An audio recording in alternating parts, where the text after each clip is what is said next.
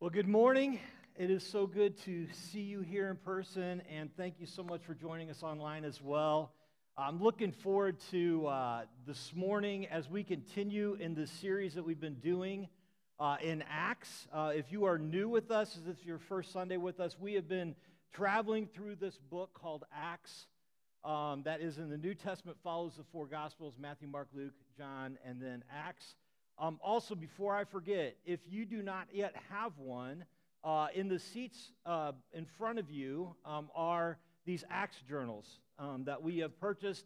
And really, we bought this with the idea that, anybody who wanted one could have one of these. If you want to just take this, if you don't have one, and use this each week, just bring it with you. Or if you want to take notes, it also has places that you can take notes in it. But we would love for you to have one of those. It's just our gift to you and for you to follow along.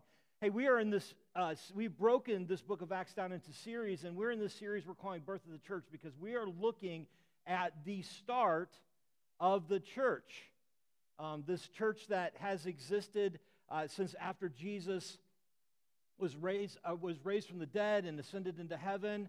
And it's the same church that we are a part of today. And what I want to do right now is do one of those things that if you watch a series or anything, it's kind of like that previously on kind of a time, okay? So in case you missed it, or just as a refresher as to where we are in the story this morning. So, Jesus has risen from the dead. He spent 40 days appearing to different groups of people, his closest followers and others.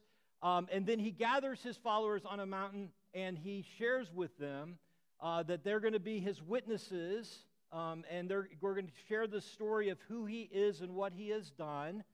And then he ascends into heaven and leaves them. And he's told them that they need to wait in Jerusalem for a period of time, that he didn't say how long it was going to be. And that there would be the presence of the Spirit would come on them. They didn't understand exactly what that meant. And what we have been looking at this series is this gets fulfilled on a day called Pentecost, which is 50 days after Jesus' resurrection from the dead. And all of these things happen on this day that are signs and evidences of the fact that God's Spirit now is dwelling in those who are following Him. And one of those signs was the fact that there was this giant wind, and this wind creates the interest. It stirs this crowd to gather, and there are men and women who gather in this crowd that are from all over the known world. And they hear the gospel for the first time. They hear the gospel message of what God has done through Jesus. And over 3,000 men and women respond that day and are baptized. And that's kind of where we pick up the story. And so you're kind of wondering, what on earth happens to these 3,000 people? I mean, 3,000 people. That's a lot of people in one day. So what happens next? I mean, there's no building to go to. There's no structured organization. There's not even a Bible to study. I mean, what do you do with 3,000 instant people who have said yes to Jesus? And this is where we pick up this morning. And again, in these journals, it's on page 18. Acts chapter 2, verse 42. And let me just say this. I know that if you're not familiar with kind of how the Bible lays out, I know that the Bible that we read is broken into chapters and verses and even into sections. And that just, so it's easier to reference. But this wasn't written that way originally. It was just written this was basically a travel journal that Luke wrote. And he just kind of documented all the things that were happening. And so really, what we're going to read this morning is directly connected to verse 41. It says, "So those who received his word, Peter's word, and were baptized, and there were added to that day about 3,000 souls." And then it just goes right into this, and this is what they did. "And they devoted themselves to the apostles' teaching and the fellowship and to the breaking of bread and the prayers, and awe came upon every soul, and many wonders and signs were being done through the apostles. And all who believed were together and had all things in common. And they were selling their possessions and belongings and distributing proceeds to all as any had need. And day by day, attending the temple together and breaking bread in their homes, they received their food with glad and generous hearts, praising God and having favor with all the people. And the Lord added to their number day by day those who were being saved. And you read this and you're like, of course, that's exactly what would happen, right? I mean, let's put this in the context today. I live in the Greenwood section of Warwick. And I just imagine, like, myself, it's a nice sunny spring day, which we're all longing for right now, and we're all out doing yard work, and all of a sudden we hear this loud noise, and all of us gather together in this one place, and this stranger stands up, and he shares this amazing news, and myself and all of my neighbors respond to this news, and of course, yes, we want to follow. What do we do next? We're going to gather together, we're going to break bread together. You know, are we going to hang out together all the time? Are we going to pray together? You know, are we going to share everything that we have? Are we going to have all of a sudden this amazing unity of what we're doing? Like, that just doesn't happen naturally. That's just not how we're wired or how we're been. And so what we see here is something remarkable. And it's easy to, again, it's kind of easy to read Scripture just kind of flat. Oh, we've heard this before, but understand the miracle of what is happening here, that all of a sudden this transformational thing happens. There's no script. There was no list of this is what you need. Peter didn't stand up and give announcements at the end and say, hey, we're going to have a Bible study right after this, and, you know, you're welcome to join. You know, I think we'll break bread over in the Smith's home. There was no follow this plan. This is the Holy Spirit working and moving within this group of people. And what I really think we see happening, what we really see coming to life in this is what Jesus talked about in Matthew 28. And we call this the Great Commission. We call this, like, this is what God has called his church to do. And Jesus says this. He had gathered his followers together, and he had said this, all authority in heaven and on earth has been given to me. Go, therefore, and make disciples of all nations, baptizing them in the name of the Father and the Son and the Holy Spirit, teaching them to observe all I have commanded you. And behold, I am with you always to the end of the age. I think this is what we see. We see this happening in the flesh. You know, Jesus didn't call them to gather a large group, and Jesus didn't call them just to do social justice, and Jesus didn't call them to plant and establish churches. Jesus called them to make disciples. And that's what I think we see happening in these verses. And we're going to spend this morning and the next 3 Sundays unpacking these few sentences because there's so much to look at here. And today what I want to do is look at the overarching picture of what's happening in these sentences. And it's something that's called discipleship. As these folks are becoming disciples of Jesus, they are becoming more like Jesus. And a disciple is simply this. A disciple is a follower to become like. That's basically what a disciple is. Someone who's following somebody to become like that person. And the purpose of discipleship is to become more like Jesus.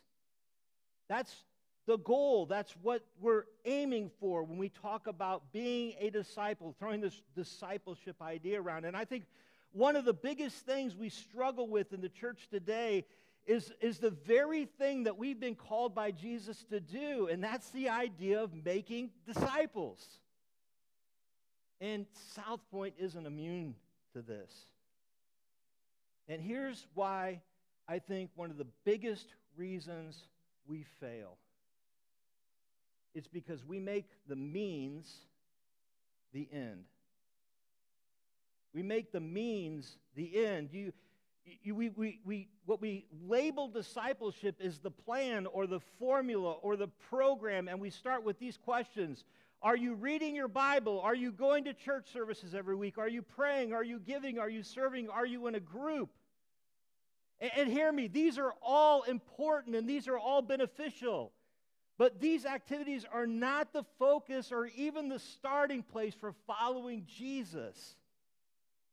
And we need to stop seeing discipleship as a plan, because fundamentally, at its core, discipleship is a relationship. Discipleship is a relationship with God. It's a relationship that's been initiated by God. He first loved us while we were still sinners, while we were still His enemy, while we were separated from Him. God loved us first. In our brokenness, in our mess, God loved us first. And He loved us so much that He didn't want to leave us there. He died for us. He paid a price that we couldn't pay. And like I shared a couple of weeks ago, Jesus didn't die so that we could go to heaven. He died so we could have a restored, a reconciled relationship with God that had been severed by sin. And now God is in us, in the person of the Holy Spirit. And there's nothing we can do to earn this. And we certainly do not deserve it. We're not good people. But He offers this to us as a free gift, and all we have to do is accept. And this is the gospel. It's the good news of what God has done for us. And the fact that God now is in us. And when we start to really grasp this, when we really understand this, everything changes. You know, we're no longer bound by sin. It doesn't just mean that we're no longer subject to the consequences of sin. We're no longer subject to the consequences of this physical separation or the spiritual separation from God and the physical separation. But it also means that we're no longer defined by sin either. We're no longer called slaves to sin. We are now called a child of God. And when you said yes to Jesus and you decided to make Him Lord and Savior, you are now His son or His daughter. And that changes our identity. We are fully known and we are fully loved. And our value, how we view ourselves, how we should see ourselves, is not defined by our successes or our failures. And our value is not how much we make or we don't make. Our value is not in our education. Our value is not in how we look. Our value is not caught up in how much we have or we don't have. Our value is now found in the person who loves us most.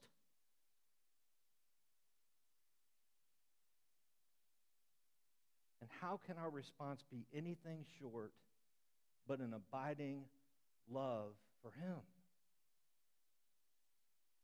You know, I think love is an overused word. I mean, I love coffee and I love the Red Sox. Go Sox. But we use it so many times that it just becomes diluted. And so when we talk about loving God, we equate it with kind of like coffee and the Red Sox, right? Just kind of fit them into however it's convenient. And what's interesting is how Jesus talked about this love for God. And He framed it in two different parables that I think really highlight what this looks like, what love for God looks like. And He talks about it in terms of this. He talks about a man who is walking through a field and he discovers a treasure buried in this field. And he covers it back up, and he goes and he sells everything he has in order to get that treasure.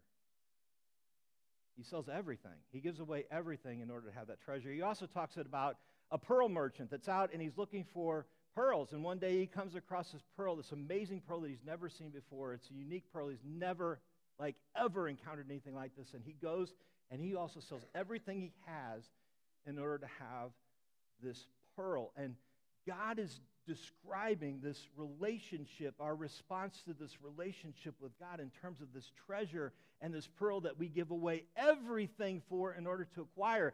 And hear this, when we see this, we give up everything to get and keep this treasure. But the reason that we give it up is not because we're required to.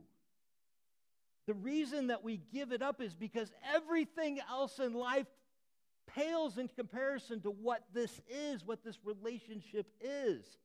Nothing can compare to this unbelievable relationship that we have with God. Everything else just fades in the distance. There's this really interesting conversation that Jesus has with Peter, the one who preaches the sermon that Dustin shared about last Sunday. And Peter had messed things up. I mean, he had just a few days before Jesus has this conversation had denied that he even knew Jesus. And they're still, even though Jesus appeared to his followers, they're not exactly sure what's happening. And so they do the only thing they know what to do. They just go fishing, because that's what they were. They were fishermen, and so they just go back to what they were doing before. And Jesus meets them on the shore. And Jesus is cooking breakfast for them, and Peter recognizes Jesus. He tries to walk on water again, not successful this time. And as they're eating breakfast together, there's this conversation that takes place, and it's found in John chapter 21. And I want you to hear the question that Jesus asked Peter. It says, when they had finished breakfast, Jesus said to Simon Peter, Simon, son of John, do you love me more than these? And Jesus is basically sitting there with this group of disciples, and he's just basically saying, Peter, do you love me more than the other ones that are sitting here at the fire? And he said to them, yes, Lord, you know that I love you. And he said to them, feed my lambs. And a second time he said, Simon, son of John, do you love me? And he said to him, yes, Lord, you know I love you. And he said to him, feed my sheep. And he said to him a third time, Simon, son of John, do you love me? And this is where John kind of takes a moment and just says, look, Peter was grieved because he had said to him a third time, I'm sure not just grieved, but probably embarrassed. Like he's sitting there with his buddies, and Jesus is quizzing him around the fire, it's like Jesus isn't believing him. And he says, you love me. And he said to him, Lord, you know everything. You know I love you. And Jesus said to him, feed my sheep. Jesus could have asked Peter all kinds of different things. He could ask Peter, are you going to be loyal to me? Peter, are you going to be trustworthy? Are you going to deny me again? That's not what he asked. He asked, do you love me? Because this is the foundation for what Peter will do and who Peter will become, is this love for God. And the same is true for us. Let me illustrate it a different way. Apart from Jesus, the most important relationship that I have on this earth is with my wife, Wendy. And I remember the very first time I saw her. I was in 8th grade, and she was going with my best friend. And we were and my best friend and I went to the same church, and she went to a different church, and she had come to one of our church functions with him. And I just remember I couldn't, get my eyes off of her. Let me just a side note. This is my ADD kicking in. You know what's interesting? We guys are just horrible at describing beauty. I mean, think about it. What are the words we use to describe? Like in the day, it was like she was a fox, right? A fox is a furry animal that eats rabbits and squirrels. I mean, come on now. I have foxes in my backyard. I mean, nothing looked like a fox. Or we say that she's hot or smoking or what on earth? That has nothing to do with beauty. We just have a hard time sorry, I digress. She was very attractive and still is. In fact, I ended up going to the same high school as her.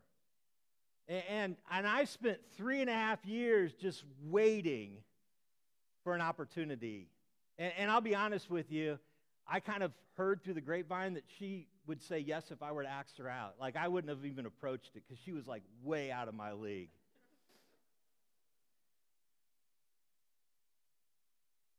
And in the 38 years since that time, while our relationship has definitely had its challenges and rough patches, neither of us have ever reduced our relationship to a list of have-tos. I mean, we didn't sit down at our honeymoon night and make a list of responsibilities. Hey, every morning I'll sit and talk to you for like 3 minutes, and then while you're at it, why don't you write some facts about yourself, and then every once in a while I'll pull those out and I'll just kind of read those a few minutes a day. And perhaps later in the day, I'll think about you, or maybe I'll even shoot you a text about what I need.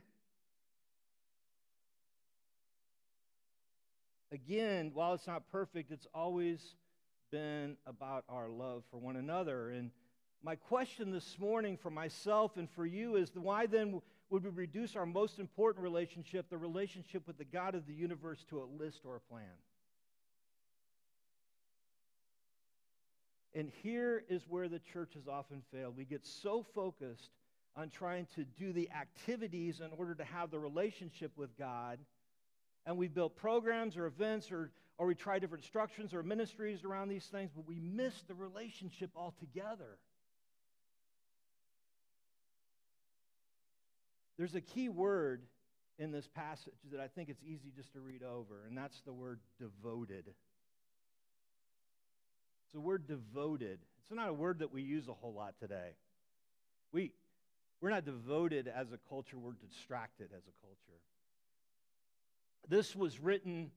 This journal that was written by Luke was originally written in the Greek language, and so they tried to translate this word as best they could into an English word, and they used the word devoted, but really, if you look at the Greek word for this, the Greek word is really a combination of two words. It's good beside.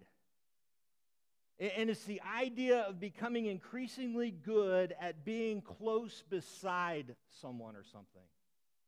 And in this case, it's the idea of becoming increasingly good at being closer beside the Lord, to really know Him and to love Him. And here's why this shift of how we approach discipleship is so important, why this shift in perspective is so important. When we view discipleship as a devoted relationship with God, here is what happens practically. We no longer see reading the Bible as a study, but it's a way to listen to the one we love most so we can get to know Him more. We no longer view prayer as a ritual or a laundry list of our needs, but it's a time where our focus and attention is on the one who loves us the most and we love the most. We no longer view our Sunday gatherings as a time for our needs to be met, but for us to give our affection to the one that we love the most.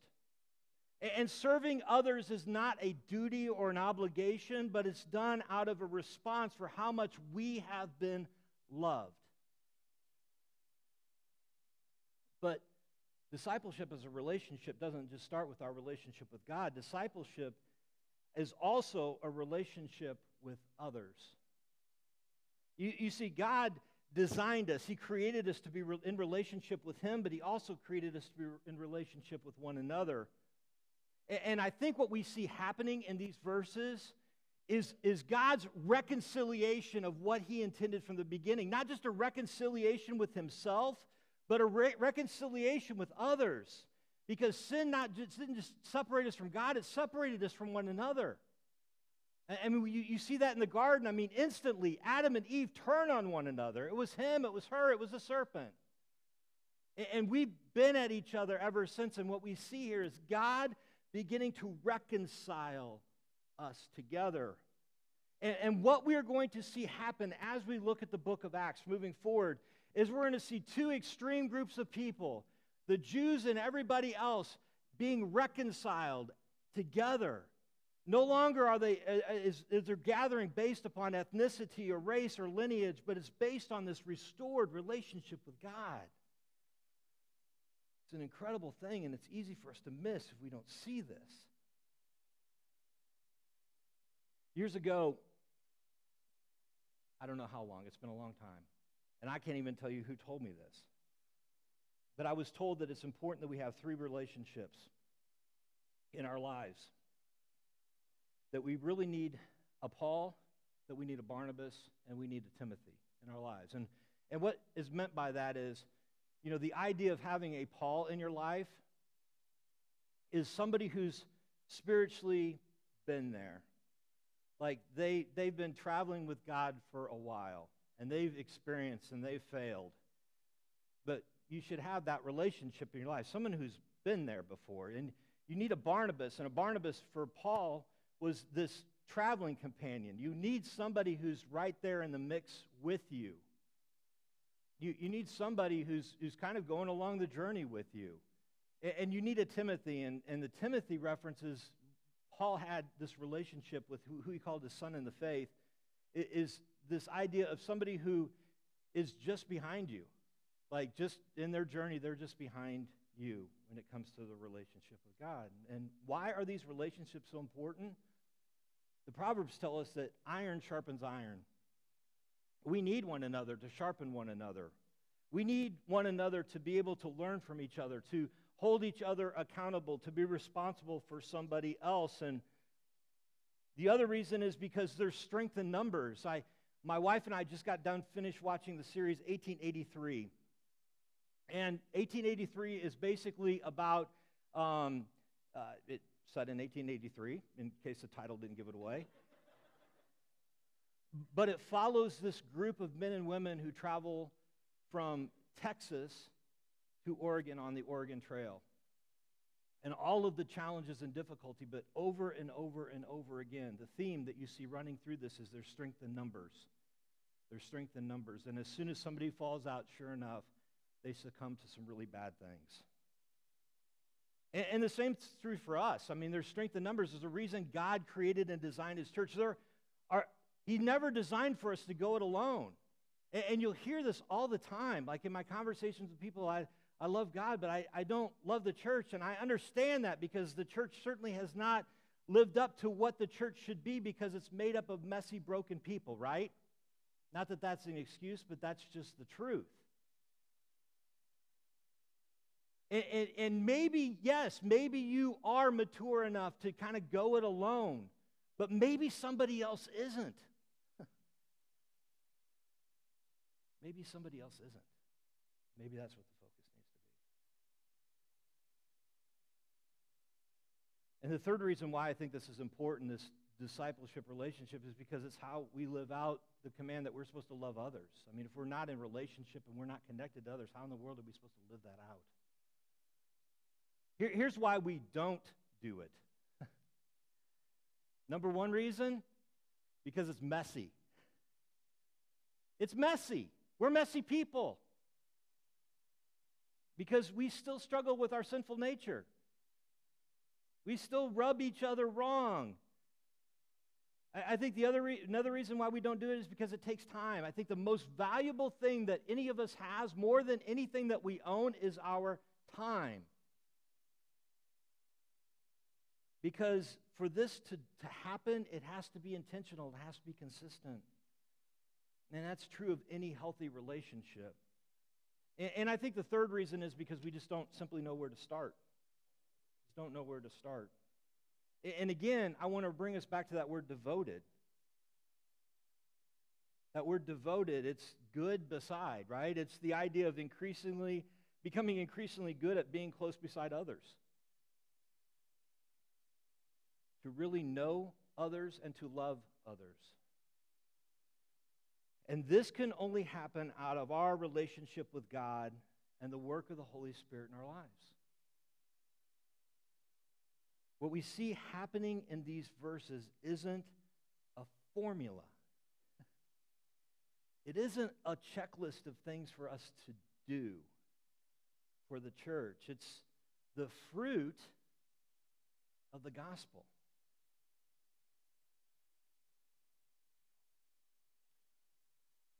Imagine what will happen when we begin to live this amazing, restored relationship with God and one another through the work of the Holy Spirit in us and with the message of the gospel. And this is the church that I hope that we're becoming. Let's pray. Father, you are amazing. Father, I pray that you would just continue to transform us to be the people that you want us to be, that you would continue to remind us of what you have done for us. Father, we need to be reminded each and every day because we are so distracted by all of the other things that filter into our lives. And Father, we realize that the good news of what Jesus has done is not just the starting point, but Father, it is everything for us. Father, would you just continue to shape us as a community of followers of you into the relationship with you and with one another that you desire for us. And it's in Jesus' name I pray. Amen.